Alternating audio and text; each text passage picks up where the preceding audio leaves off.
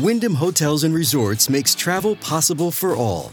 Whether it's the long haulers looking for a great cup of coffee, a roomier rest for the on-a-whim road trippers, or a place to make summer memories with the whole family. No matter who you are, where you're going, or why, with 24 trusted brands to choose from like La Quinta, Days Inn, and Super 8, your Wyndham is waiting. Get the lowest price at WyndhamHotels.com. Restrictions apply. Visit website for more details. What up, what up? Welcome to Electric Liberty Land, episode number 160's pre-roll. And once again, I'm going to remind you guys that we do have an open slot right now because we only have 3 shows, so we only have 3 of these slots available to our $100 supporters. But if you want to get in, jump on it while it's hot. You could get an ad from one of us, a brand spanking new, shiny little toy to advertise your business, your podcast. I don't know, maybe a passion project. Maybe advertise your My Little Pony Brony meetup group. Little Sparkle Feathers. I know what your secret name is. I know what your secret name is. Anyway, it can be much better than this ad. Trust me, you. But you can only get in on that by going to patreon.com/Lions of Liberty and joining at our $100 level to give you access to all of these wonderful benefits. And additionally, you may have noticed that we've been doing some shows that are based upon our supporters' suggestions or requests, and that can be yours to have at the low, low price of $50 a month in support. You go in for 3 months of that. You get to pick a conspiracy corner. You get to pick an LILDL topic.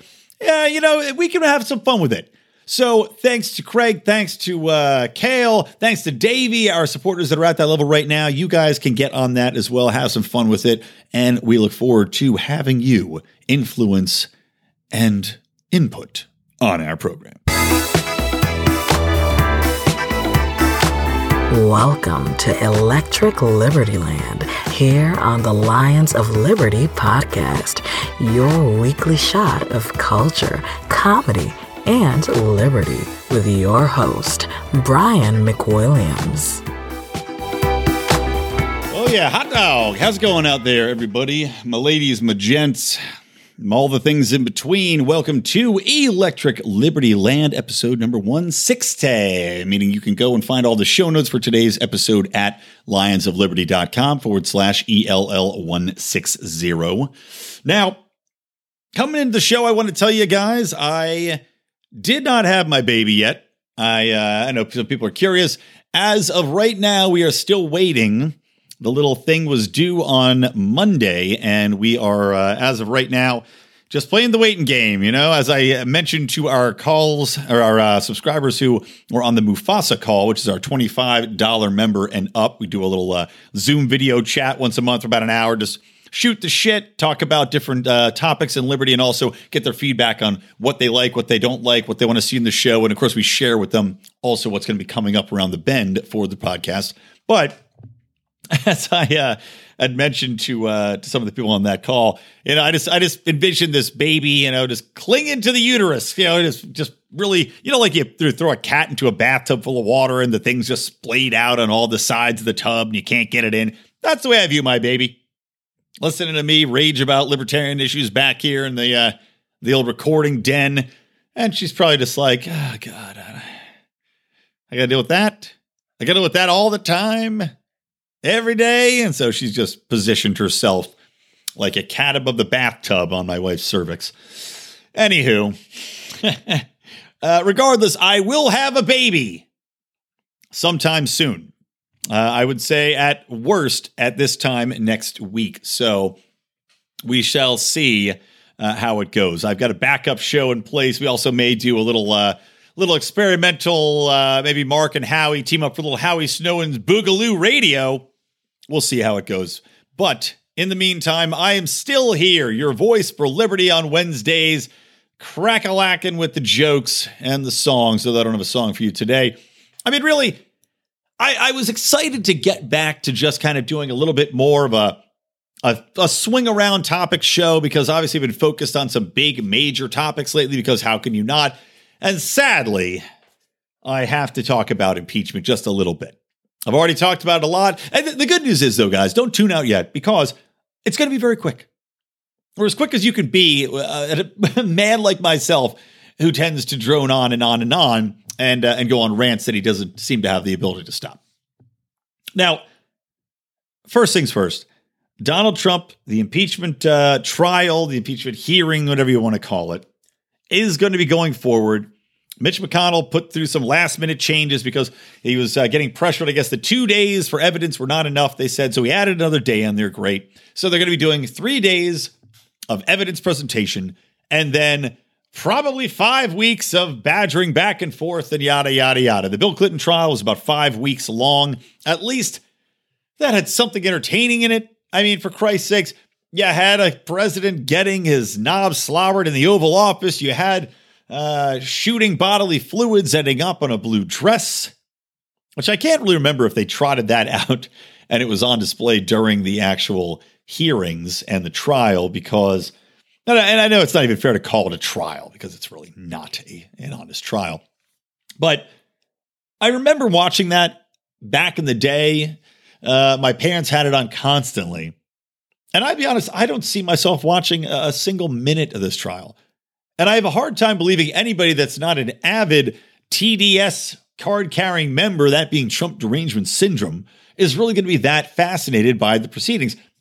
I mean, what exactly do the Democrats plan on presenting that's going to be any different from the dog and pony show that they had in the House? And I know they're talking about this guy, this Lev Parnas guy, and whatever, BS he's going to be out there spouting about, talking to Giuliani and talking to different members of Trump's team about, pressuring the Ukrainian president to do this and that.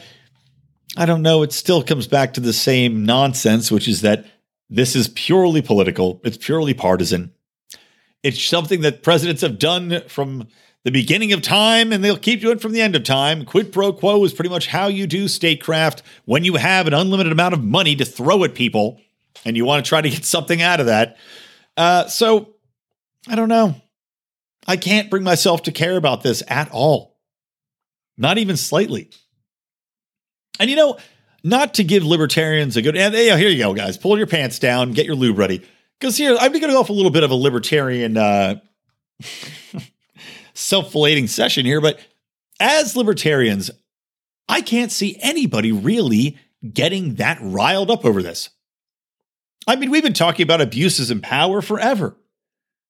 Every president does them. We're always upset about it. We're always the ones complaining about it. We're always the ones saying that there's too much power, not just in the hands of the president. And of course, the president's powers have expanded. Basically, every single president that's been in office and Congress has just twiddled their thumbs and allowed it to happen. Not to mention that the judiciary branch has sat back and repeatedly ruled that the president has these powers time and time and time again, or they make adjustments and bills put forth that adjust the president's powers to give them these untethered war powers in the face of this quote-unquote terrorist threat. So we're always on the forefront saying that this is ridiculous, that we need to stop this, we need to rein it in, and nobody ever listens to us. So excuse me if I can't get myself worked up over a partisan effort to impeach a president, which won't happen because it absolutely will not succeed in the Senate, but a partisan effort to impeach a president over quote-unquote abuses of power, which frankly, I'd be very curious to see how they found out or how they ended. I mean, you've got Biden, you've got his son, his derelict, kicked out of the military for doing drugs son, getting paid an exorbitant fee from a Russian gas company while his father happens to be working with the Ukraine. And you've got Joe Biden bragging about it. I think something's fishy there, and I don't mind Donald Trump asking somebody to look into it.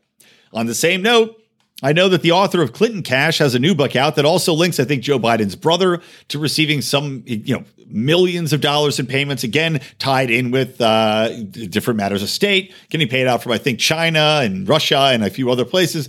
So you got this twisted Biden family story.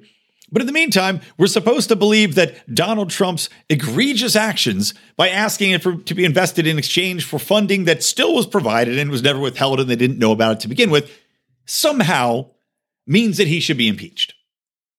That's all I'm going to say about it. I can't bring myself to care. And as a libertarian, knowing that this is all bullshit, knowing that these are two partisan parties that are going to go down this road where talk about just wasting time, talk about wasting money, talk about abandoning the basic things that you were put in position of power to move forward with, which is addressing the needs of the country, are thrown to the wayside in exchange for a blatant grab at power.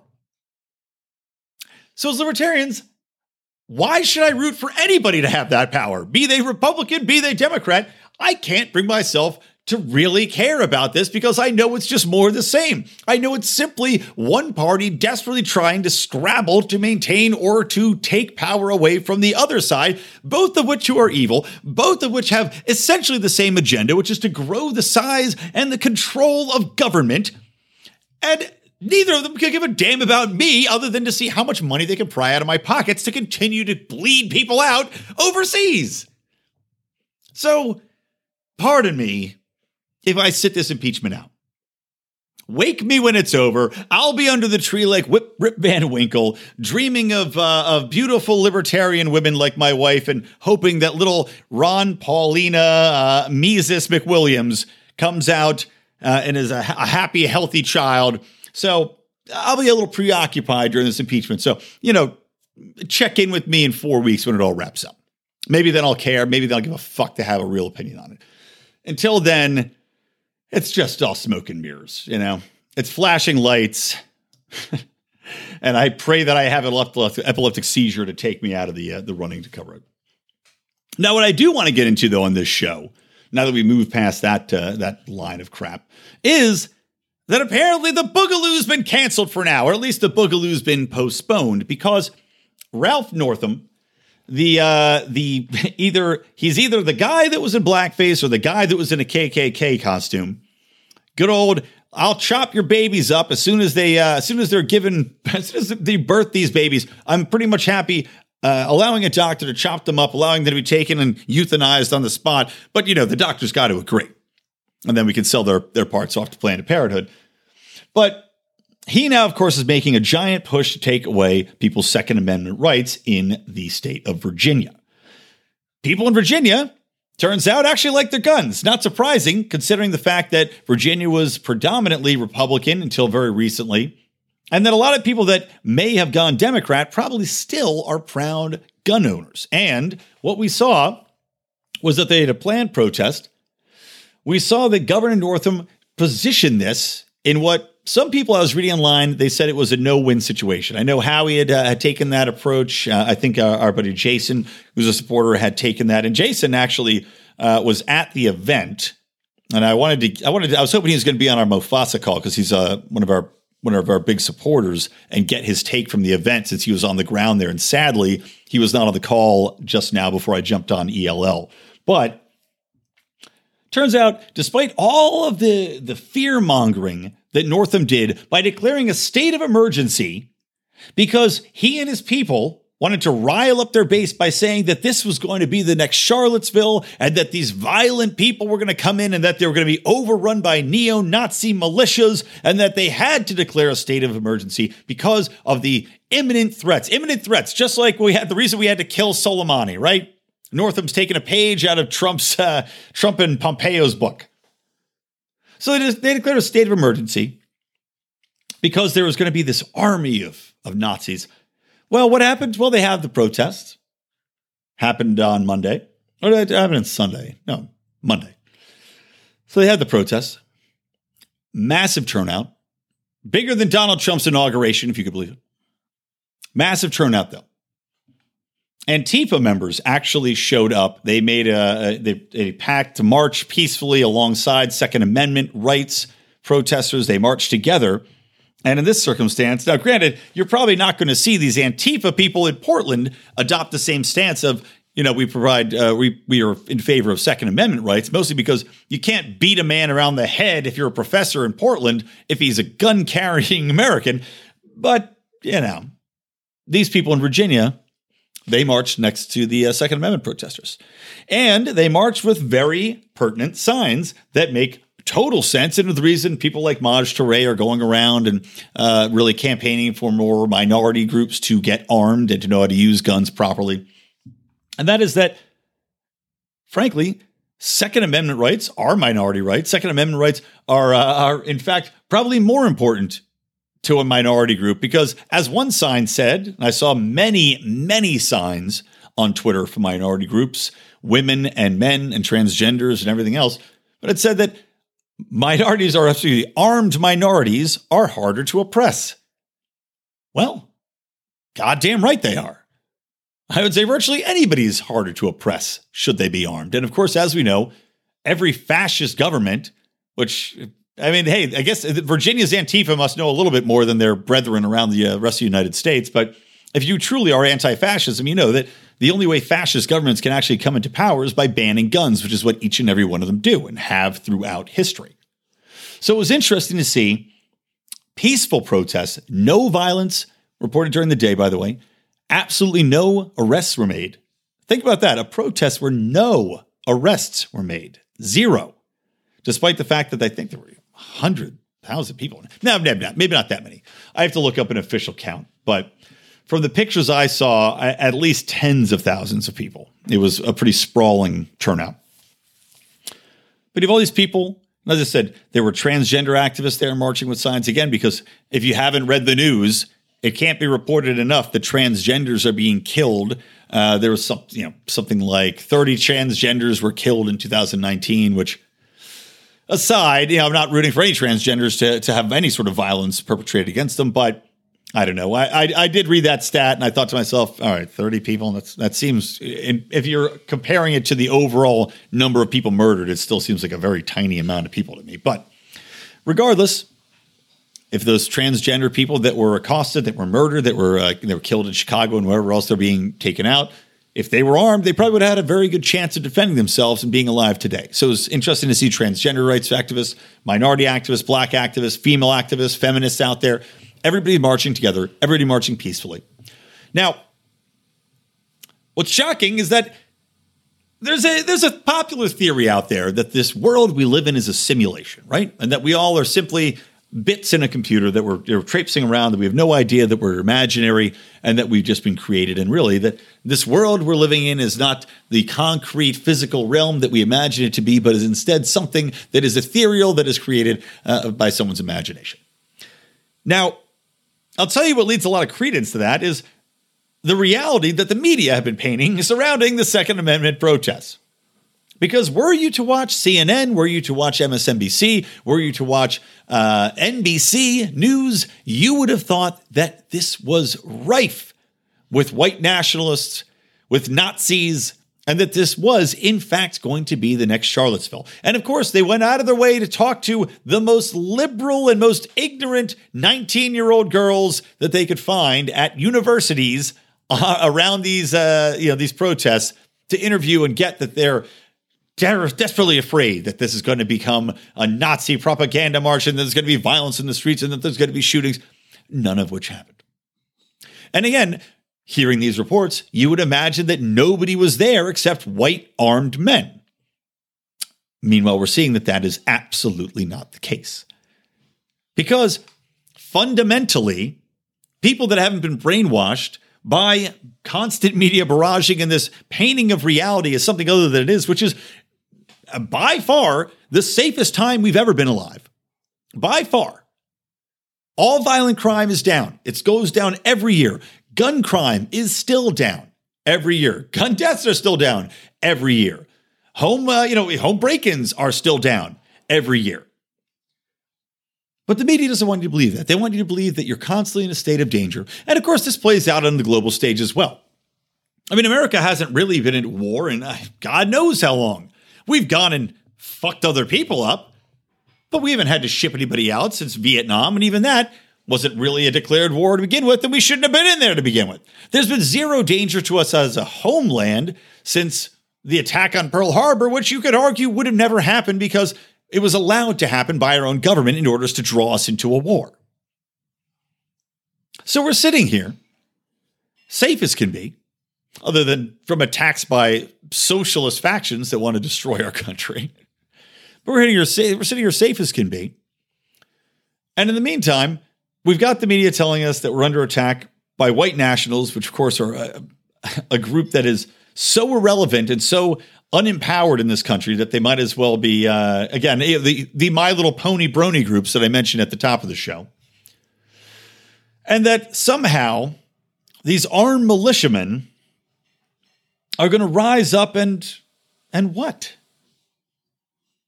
Keep their guns? Because they're not storming anybody. They're not storming their neighbors' houses. They're not going around shooting up towns. They're not declaring their own martial law.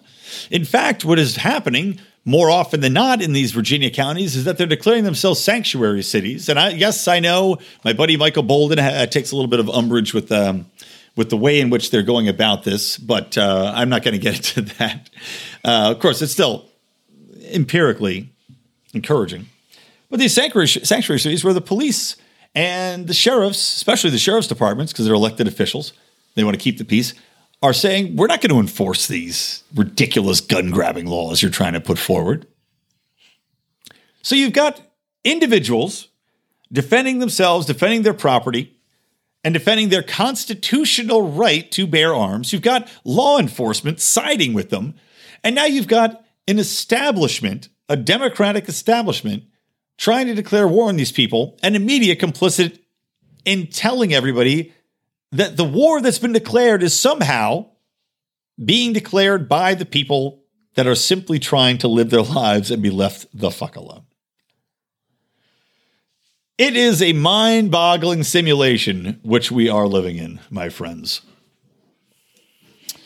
Now, I don't really have much more to say about that than I think it's a giant black eye for the Democratic establishment. I think it's a giant black eye for the media, which has been exposed, and social media, God bless it, has shown people the ignorance of the ways. Now, granted, Mark was just telling me that the people that he works with are convinced that this rally was full of insane white nationalists, and nothing's going to change their minds on that. And I'm sure that's the way that certain people will be because of the echo chamber, which, by the way, is getting more echoey. I'm not sure if I mentioned that on the show, but Twitter is now going to allow you to choose who can respond to you. So that's just great.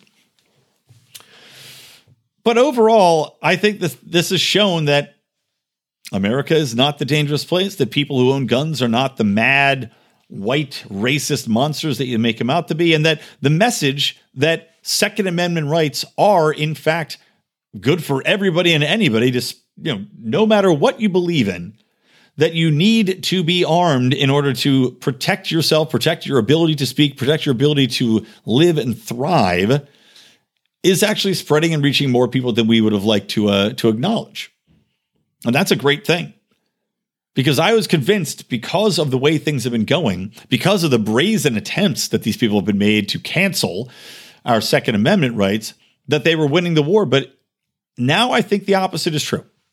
I think that in very small pockets, like dipshit Los Angeles, where thank God I'm not in the city limits anymore, but I'm still in the county. But other than that, maybe in Portland and Seattle and, these little pockets of idiocy, that for the most part, people are not brainwashed. And people still do realize just what we've been assured of and how vital it is that we keep that assurance and that right in place. So good to see. The Boogaloo will be rescheduled, TBD. Okay, next thing I want to talk about is when we're talking about the establishment, guys. Actually, you know what? I want to go one quick thing because I meant to talk about this a little earlier. Number one, Trump just signed the first phase of the U.S.-China trade deal. Now, this is mostly to lower tariffs and I believe to include China buying, a couple $100 billion of products from the United States. I know the farmers are included in that without going into too many details. So fine, boosted the stock market. Now, again, you'll remember I predicted that this was going to happen and that Trump, and fairly cleverly, if we're going to give credit where credit is due. And now that's not to excuse his putting pain in place on all of America and in no ways to endorse tariffs when I say this, but to his credit, as far as manipulation goes, this was going to happen, and it was predictably so, because he's going to lay out this trade deal. He's holding it out because this way he can boost the economy should it turn south. And this is what people always said. They go, Trump is assured to win again. And I agree that he is assured to win again, especially with all this idiotic impeachment nonsense and the socialist caterwauling of Democratic candidates. And of course, Joe Biden creepily talking about children staring at his blonde leg hairs as he holds them underwater. But Trump is basically assured to win the presidency again unless the economy completely goes south. Now, that as of right now does not look like it's going to happen. And even before this trade deal, very confusingly, I mean, I know there's been good economic news as far as employment rates. I know that the overall global economy is fairly stable at the moment, and the stock market continued to go up. Crazy. But he was going to hold out this trade deal so that way, if the economy did ever turn down, he could have something in his back pocket which he could lay on the table to boost it back up again. So by having our largest trading partner and the largest global economy other than the United States basically treading water until he could play this Trump card, if you excuse the terrible pun, he assured that he would have something to boost him if he needed it going into this election cycle. So it's kind of interesting that they signed this right now. But again, this is phase 1 of 2. So in the immediate time period we're in, it boosts the economy. It boosts the stock market up to the highest it's ever been, so he can crow about that. Unemployment remains low. He can still say he has the lowest minority unemployment that's ever been.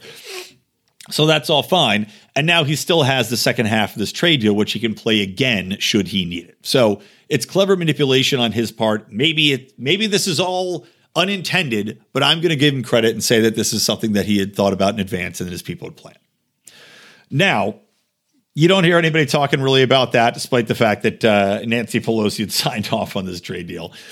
And the other thing that I want to talk about, though, is while we have this impeachment trial, this show trial, this kangaroo court over impeachment for this whole Biden-Ukraine nonsense, you've got Putin, who, despite all of basically every single thing that Trump has done, undermining Putin and undermining their economy, especially what with the gas pipelines in Syria, you've got Putin going over there, and now his term's about to run out, right? Or it's in danger of running out for Putin, who, of course, went from president to prime minister back to president, but they do have a term limit. Now Putin has basically convinced his government, who are all kowtowing to him, to resign. And I thought when I read this headline, right? Russian government quits after Putin proposes constitutional reform. I read the headline and I went, oh, wow. The government is saying we are going to resign rather than go forward and allow this constitutional reform, because there's two things that can happen. Number one, he reforms the Constitution and allows him to stay in power as president. Or number two, he pretty much empties out the Russian government, allowing for him to take over power in a different manner. And that seems to be what's happening, because the government did not resign in Russia because they were outraged. They actually resigned because they're going along with Putin's wishes, which is something that I guess I shouldn't be surprised to read, but does illustrate just how corrupt, just how fiendishly dictatorial Russia's government is in comparison to our government, which is still awful in every way, don't get me wrong. But it's a pretty stark contrast when you look at what the Democrats are trying to do, wasting everyone's time and money by going after Trump for this power grab, when juxtaposed with the Russian system that is truly being run by a dictator that goes out of his way to squash journalists, that goes out of his way to have, and without a doubt, the Russian government has people murdered, that influences the economy, that crushes anybody against them economically and in the industrial sector, and that goes out of their way to jail any protesters. So amazing to look at the way the two things are working out. Putin now, his government resigns. He's going to stay in power in one shape or form. Meanwhile, Donald Trump, for raising the specter of whether or not Joe Biden had meddled around with Ukraine and had some inappropriate payments, and whether Ukraine was involved in election meddling, he's getting impeached. And now our country is on hold for a month while this whole thing happens. Just absolutely fucking fascinating. All right. Anyway, I don't really got to go too much. I don't really care that much about Russia's parliament. We all knew Putin's going to stay in power, so I don't need to break it down. I just don't care. Now, let's take a quick break because I want to tell you about another podcast, and then I'll come on back and do a few other topics. Oh, yeah, mix it up. Mix up that music. All right, guys, you know what I'm going to tell you. If you're listening to this show, you know what's coming, and that is for me to tell you out there to listen to the Free Man Beyond the Wall podcast.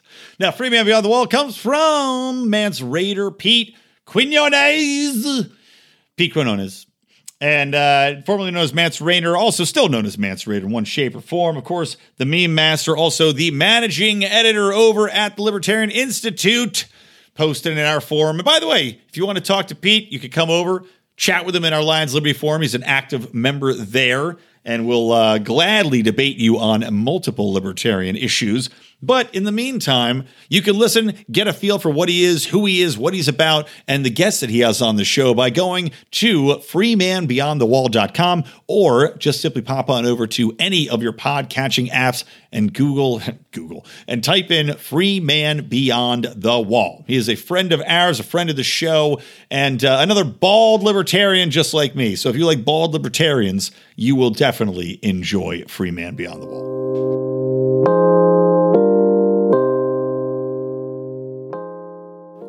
All right, welcome back to Electric Liberty Land, episode number 160, lionsofliberty.com/ELL160.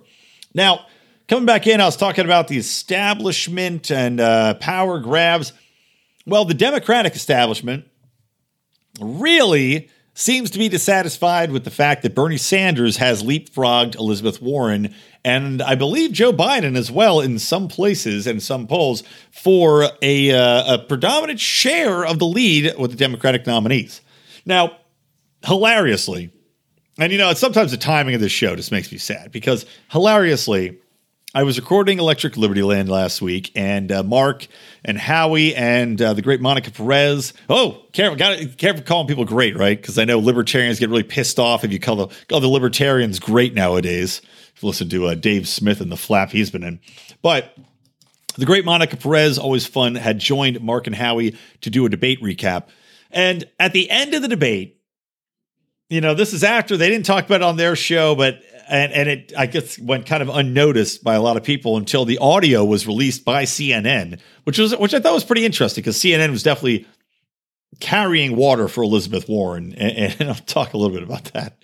But at the end of the debate, Elizabeth Warren had gone up to Bernie Sanders, and they kind of did this awkward, no handshake, and she goes up and she says, "I think you just called me a liar," to Bernie Sanders. And Bernie Sanders is like, "Oh, well, no, we can talk about it later." And, "No, you called me a liar." And then they kind of went, he goes, "I don't want to talk about it right now. We'll talk about it later." And he walks away, and she walks away. Now, this, of course, comes on the heels of CNN in the most blatant, underhanded attack on Bernie I've ever seen, because there's a he said, she said, wherein Bernie Sanders and Elizabeth Warren are together alone in a room talking. And Elizabeth Warren claims that Bernie Sanders told her a woman could never win the election. Now, I'm not a Bernie Sanders supporter, and I can't say that I've ever spent an inordinate amount of time with the man. Maybe at some point I might have seen him in a thrift shop where he buys his soiled and wrinkled suits that he wears, his ill-fitting suits, cast-offs from, Eddie Munster's collection, Herman Munster's collection, pardon me. But, and of course, next to where Hillary Clinton buys her burlap sacks. But I do think that Bernie Sanders is a guy who would not go out of his way to tell a woman that he supported for the 2016 presidential candidacy before he decided to get in the race because she decided not to. And that is on the record, as he said himself, is on the record saying that a female should be president, would tell Elizabeth Warren to her face that a woman cannot win the presidential election. Maybe she's misremembering. Maybe he said it in the context of some other, I don't know. I'm not going to defend Bernie. But what I will defend is his being outraged and his saying, "I didn't say this." And CNN basically had called him out on this debate. This hack moderator goes, "Hey, Bernie, did you tell Elizabeth Warren a woman can never win the presidency?" And naturally, Bernie Sanders goes, "No, I never said that." And then the moderator turns from Bernie Sanders and asks Elizabeth Warren, "So, Senator Warren, when Bernie Sanders told you a woman cannot win the presidency," and of course Bernie Sanders is laughing, people in the crowd are laughing, because your reaction when you see blatant manipulation, and literally the guy just told you to answer your question that he never said it, and you immediately, as a statement of fact, ask another person when he said it, and again, despite no evidence, literally they said, CNN ran with this story. So this is CNN breaking the news, right? That Bernie Sanders, this avowed fighter for equality. And this comes into play later too, hilariously. Hillary Clinton, after Bernie Sanders endorsed her, despite all her backdoor shenanigans and the Democratic establishment completely just, butt banging Bernie Sanders campaign. Despite that, Hillary Clinton goes, thanks for your endorsement, a fighter for equality and women's rights and all this other stuff in 2016. So keep that in mind. So despite that, CNN breaks this story based upon, they said, 4 sources. Now, those sources are Elizabeth Warren and people that Elizabeth Warren told about it. None of these people are Bernie Sanders. None of them are witnesses to what happened. These are all just people that were told the story by Elizabeth Warren on her campaign staff. But for CNN to blatantly take one candidate's side over the other one and have a question that brazen, clearly designed to put Bernie's dick in the dirt. And granted, I know Bernie would have to get very close to the dirt for that to happen, but still, clearly designed to undermine him, and then to take what he said, give it absolutely no credence, give it absolutely no weight insofar as asking your follow-up question? Man. That pissed people off on both sides of the aisle. But it was refreshing to see some of these people on the left, these liberals, turn on CNN. And finally, the wool is pulled off of their eyes. They see that the media is manipulating them, that this is not an unbiased source, as all of these liberals said, the CNN, no, they're pretty much in the middle. We know MSNBC is left, and we know that Fox is right, but CNN, they tell it like it is. No, they don't. For Christ's sake, Donna Brazile, Democratic establishment shill, fed Hillary Clinton fucking questions before a debate. If that didn't tip you off that they are establishment to the core, that they don't like Bernie, that they don't like anything that's going to challenge the actual status quo that they so enjoy as privileged members of the media with connections to all the establishment politicians, well, here's a brand new slap upside your head. So it was lovely to see fake news trending on Twitter, CNN, fuck CNN, and CNN is fake news and all these other things. And of course, I believe Bernie is trending. Now, the hilarity, though, doesn't end there. Because for some reason, Hillary Clinton, the establishment decided they wanted to pull out their biggest gun, their biggest lizard skin coated burlap sack wearing gun in Hillary Clinton, a woman who just can't seem to shut the fuck up, despite the fact that she lost to possibly the most disliked candidate that has ever run because she somehow was even less likable than him.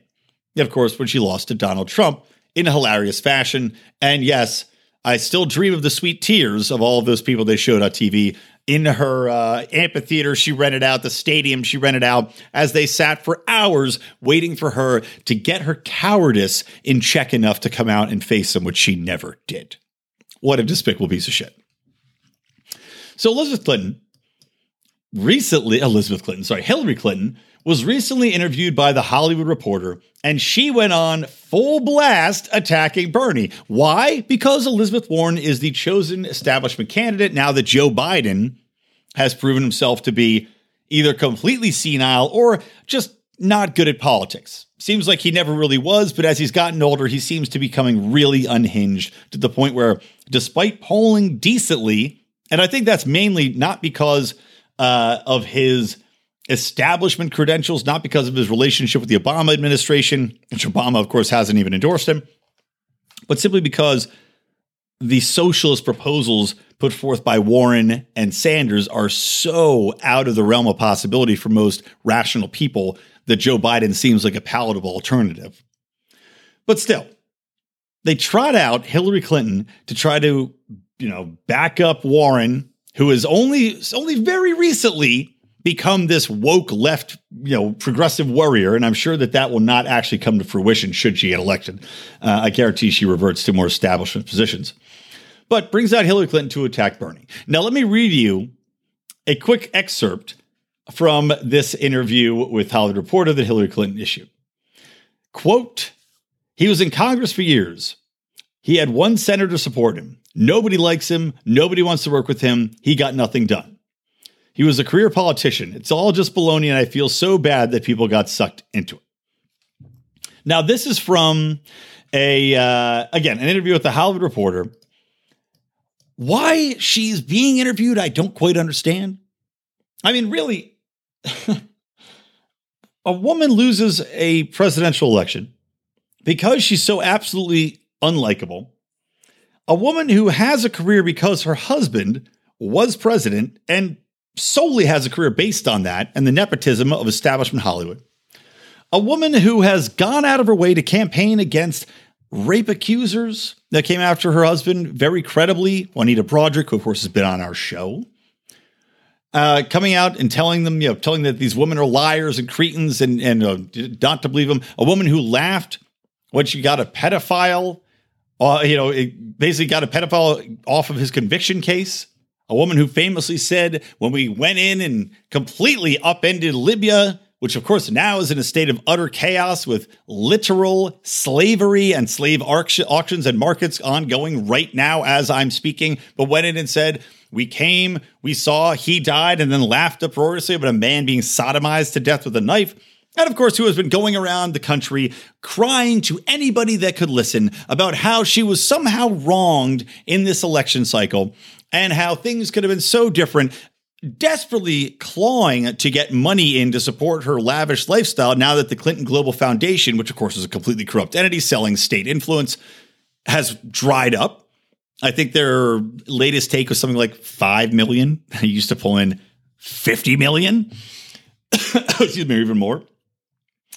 And has been basically getting, 1/4 attendance at these events that she and doddering old Bill have attended. So why anybody is listening and wants to hear her opinion, I don't fucking understand. What wisdom can she possibly impart to anything? And who is she to say that Bernie Sanders got nothing done? Hillary Clinton got nothing done.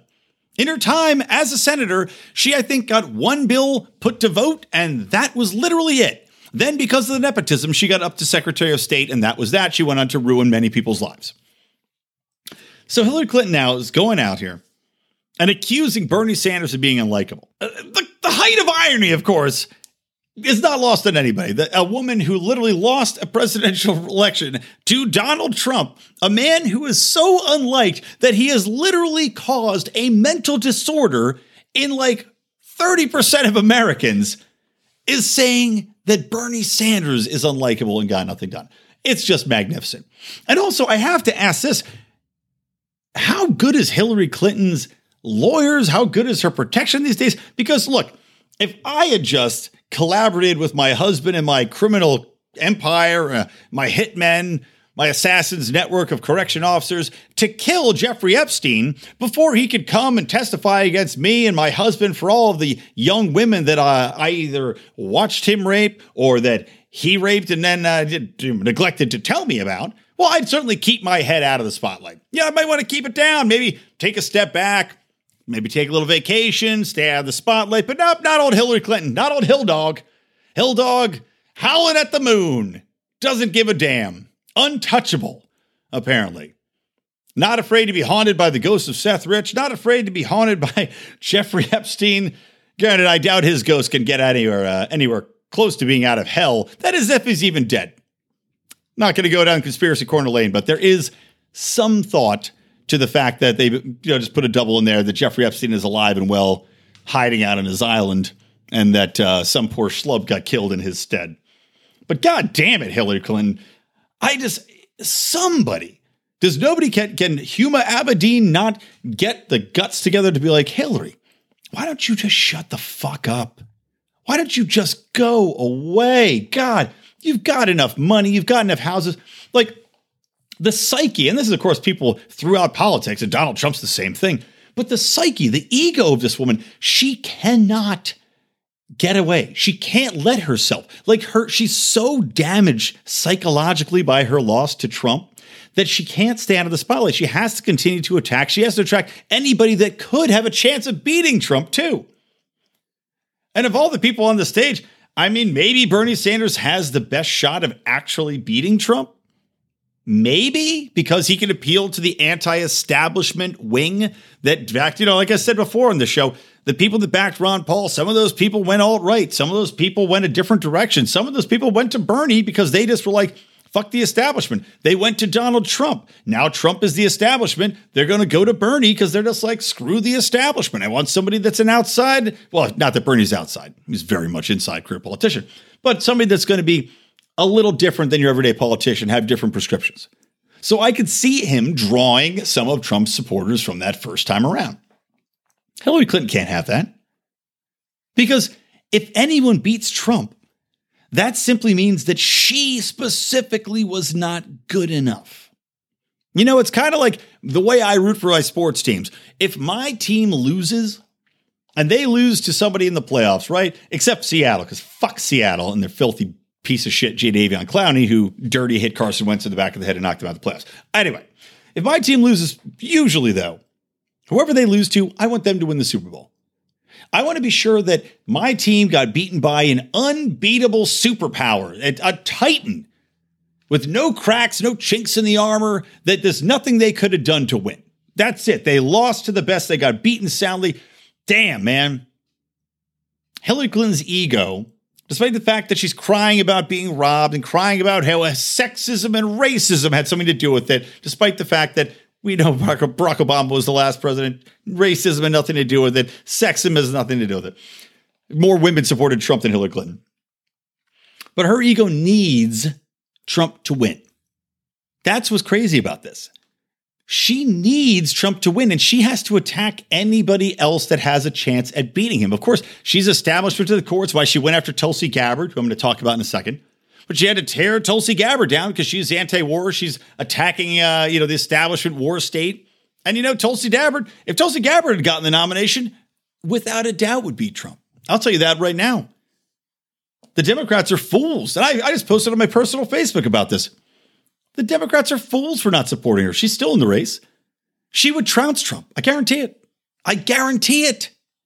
But they're too stupid. They won't go along with it. And Hillary Clinton knows that she would have a good chance. So, of course, she has to tear her down just like she's tearing Bernie down. She will tear down anyone who she thinks has a legitimate shot.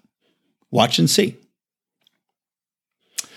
All right. In regards to Tulsi, I did want to talk about this real quick. Tulsi has come out formally against the war on drugs and for legalizing drugs.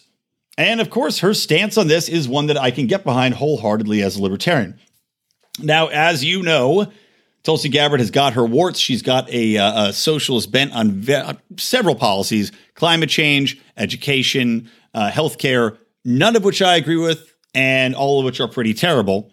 But on the two issues that are the most important, on the war on drugs and on the war state / war on terror, she is pretty damn good. So, in regards to the war on drugs, she had this to say. If we take the step to legalize and regulate, then we're no longer treating people who are struggling with substance addiction and abuse as criminals, and instead getting them the help that they need. This was in response to a voter who asked if her plan to end the war on drugs centered on more harm reduction and treatment, or if it moved involving to legalize and regulate. She replied, all of the above. Quote, the cost and the consequence of this failed war on drugs is so vast and far-reaching socially and fiscally that if we take these necessary steps, we'll be able to solve a lot of other problems that we're dealing with in this country. Now, I was at one of her events here in Los Angeles. Mark and I attended along with some other libertarian pals of ours. Our pal Angela McCardle was there, along with, I think, Pablo Sergio was there. I'm trying to remember who else was tagging along for the ride on that one. But I had pressed her on the war on terror. Other people had pressed her on several other topics, but she remained consistent in the point that she wants to end the war state and she wants to end the war on drugs. And, there are a lot of funds that go into that. I remember talking to Howie Snowden about this, and he said, and I agree with them on this point, in that if you're going to be funding all these goddamn programs, at least you could use some of the funds from the war state to pay for them rather than just having all of the above going on all the time. So, at least in regards to fiscal responsibility, while I think that her programs for, again, climate, education, healthcare are absolutely the wrong way to go about it, and absolutely will cost us an incredible amount of money by eliminating the war on drugs, and also the amount of infrastructure that goes into supporting the war on drugs and the war state as a total, you can at least partially balance out what it would cost to put these other programs into place. So, while I'm not for it, I at least can respect that point of view. Regardless, this no holds barred, legalize it and regulate it. Well, I'm not for the regulation, but legalize it point of view is refreshing from a politician. And it's the first time I've heard her express this specifically. So good fucking job, Tulsi Gabbard. Hope you get the support that you deserve and that Hillary Clinton has to crawl out of her goddamn shell once more to try to attack you because you're finally getting the traction that you deserve within the Democratic Party. All right, two more quick things. Number one, you guys will recall my stance on climate change and how I still don't know for sure if climate change is a thing that is caused by human action or not.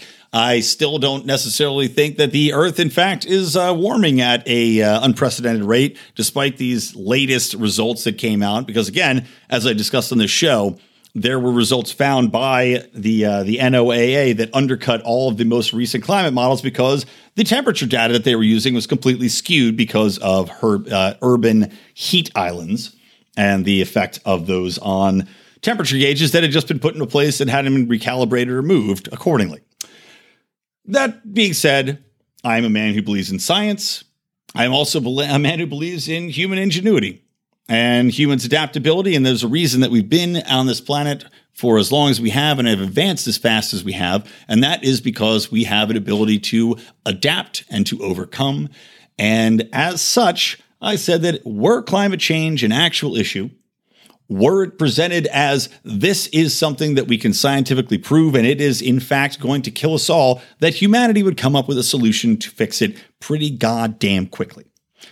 To that point, DARPA has living bricks that can produce self-heal and slurp, self-heal and slurp CO2 out of the air. Now, some people had pointed out that DARPA is not the only one doing this. I think Ben Pangi, or Pangi, however you want to say it, had pointed this out in our forum as well. And you can check him out, by the way, at the Homesteads and Homeschooling podcast. He does that, I think, every week now. It's pretty sweet. But he had pointed out that there are other people doing this as well. But these bricks basically are created that are living bricks that turn carbon dioxide into CaCO3, which is the main ingredient for cement. So what happens is they pull these bricks out, you put them in place, they suck carbon dioxide out of the environment around them, and then create denser bricks due to the way that these chemical processes interact with each other. So I guess this involves bacteria and a solution of sand and gelatin. And then once the gelatin and this process starts to suck in the carbon dioxide, it creates calcium carbonate, which mineralizes the gelatin and binds the sand together. So they become harder and they become denser from this environment interaction. And as a benefit, pulls CO2 out of the air.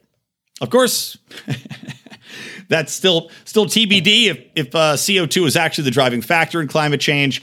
I personally am not sure about that because it seems like methane and water vapor both play a larger role in climate changes than do CO2. But hey, if CO2 is the culprit, this seems to be a good way to solve the problem. And again, this is simply one solution and there's multiple competitors in that arena. God knows what they're going to come up with if it actually proves to be a thing that is a true threat to humanity and our politicians stop buying, 70,000 acre mansions on beachfront property in prime, quote, hurricane and climate change zones, and instead focus on solving what is supposed to be this existential threat. So there you go. Proof of concept for my belief in humanity's ability to overcome something like this. And then to wrap up the show, I want to talk about the idiot of the week, and that is, once again, Alexandria Ocasio-Cortez.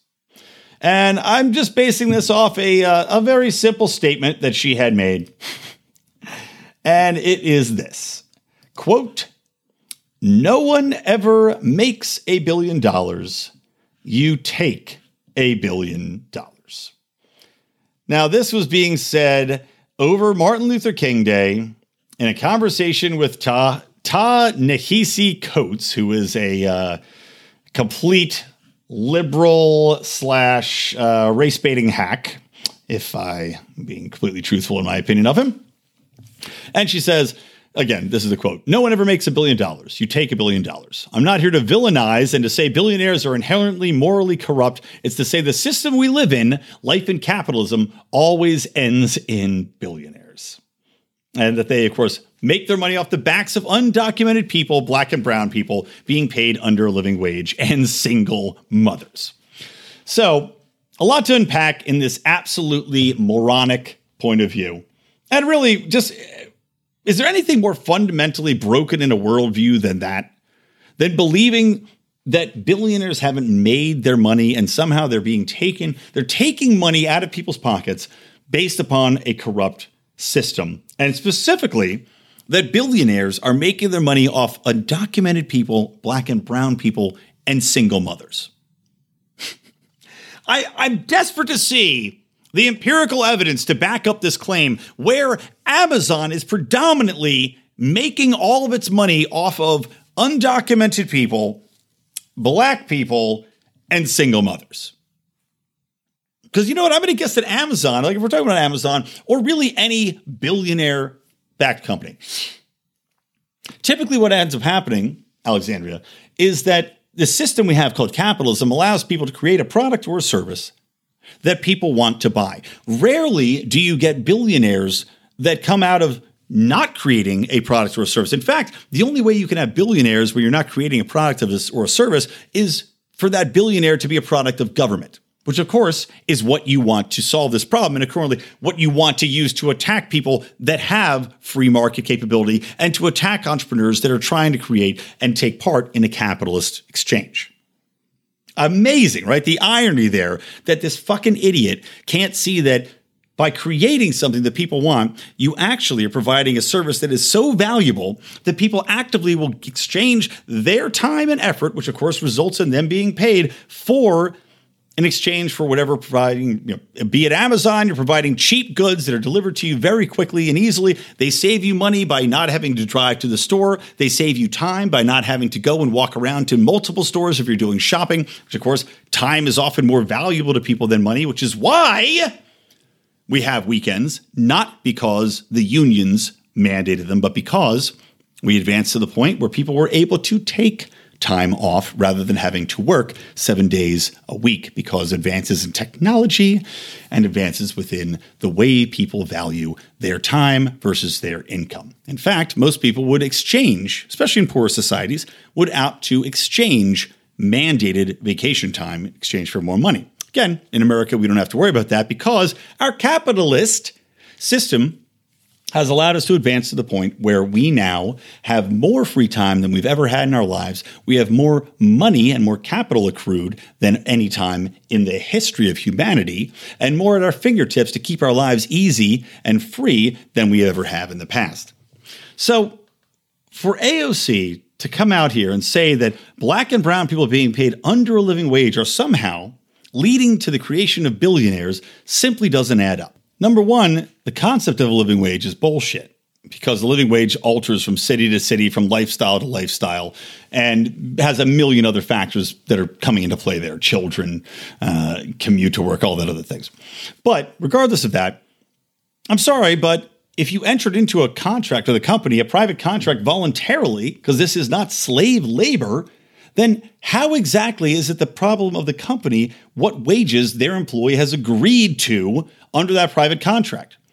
You can't blame the company and say that capitalism and billionaires are to blame because people have voluntarily offered their time in exchange for a wage, which probably was better than they could find on the competitive market. In fact, one could argue that they're lucky to be being paid that wage because they would have found better employment elsewhere should they be able to. You could also argue that people that are being paid this wage, if it's not, quote, living wage, are not meant to be living off it to begin with, that it's in fact an introductory wage, something like you would find at a McDonald's, something like you'd find at a car wash, something that's a low skill, easy labor job, or maybe it's a high labor job with no skill involved. Either way, not something that demands a lot of education, not something that demands a lot of dedication from its employees, and probably has a high turnover rate. Now, additionally, if you say that these companies have to pay their employees a living wage like California has tried to do, ruining millions of people's lives with AB5, which has destroyed the gig economy and is also trying to destroy and uplift Uber and Lyft and a lot of these other companies, well, what's going to happen there is that you're actually going to end up costing the poorest people the most amount of money. Let's again go back to Amazon as an example. Amazon pays its workers a certain wage. They are then able to use that wage to keep their prices low because they're not going to be paying people an exorbitant amount of money for what is basically an easily taught, unskilled job, such as driving a van and dropping a package off, such as putting a package on a conveyor belt, such as putting a package in a box with fucking peanuts.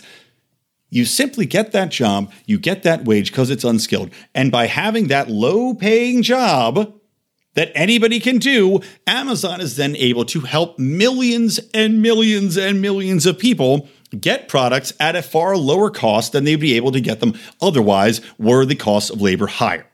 So the people that you're saying are directly contributing to billionaires by being underpaid and being these disenfranchised individuals are probably, on top of the money that Amazon is paying them, actually saving money leaps and bounds over what they would be able to afford were that company not in existence.